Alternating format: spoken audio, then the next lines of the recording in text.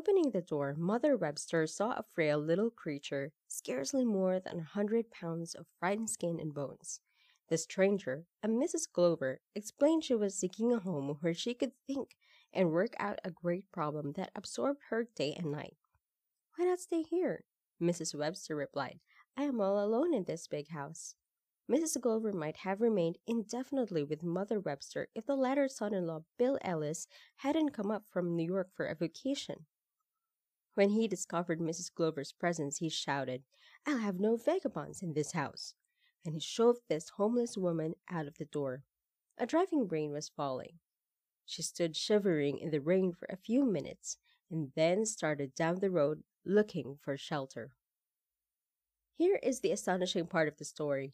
That vagabond whom Bill Ellis put out of the house was destined to have as much influence on the thinking of the world as any other woman who ever walked this earth.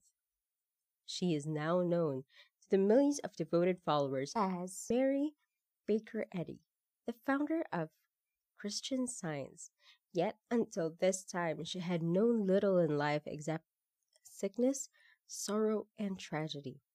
Her first husband had died shortly after their marriage. Her second husband had deserted her and eloped with a married woman. He later died in a poorhouse. She had only one child, a son, and she was forced, because of poverty, illness, and jealousy, to give him up when he was 4 years old. She lost all track of him and never saw him again for 31 years. Because of her own ill health, Mrs. Eddy had been interested for years in what she called the science of mind healing. But the dramatic turning point in her life occurred in Lynn, Massachusetts. Walking downtown one cold day, she slipped and fell on the icy pavement and was knocked unconscious. Her spine was so injured that she was convulsed with spasms. Even the doctor expected her to die. If by some miracle she lived, he declared that she would never walk again. Lying on what was supposed to be her deathbed, Mary Baker Eddy opened her Bible and was led, she declared, by divine guidance to read these words from St. Matthew. "And behold, they brought to him a man sick of the palsy, lying on a bed.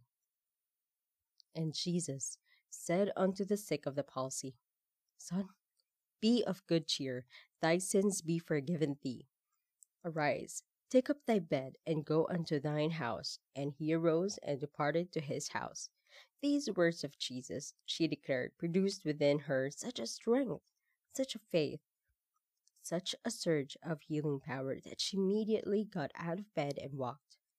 That experience, Mrs. Eddy declared, was the falling apple that led me to the discovery of how to be well myself and how to make others so.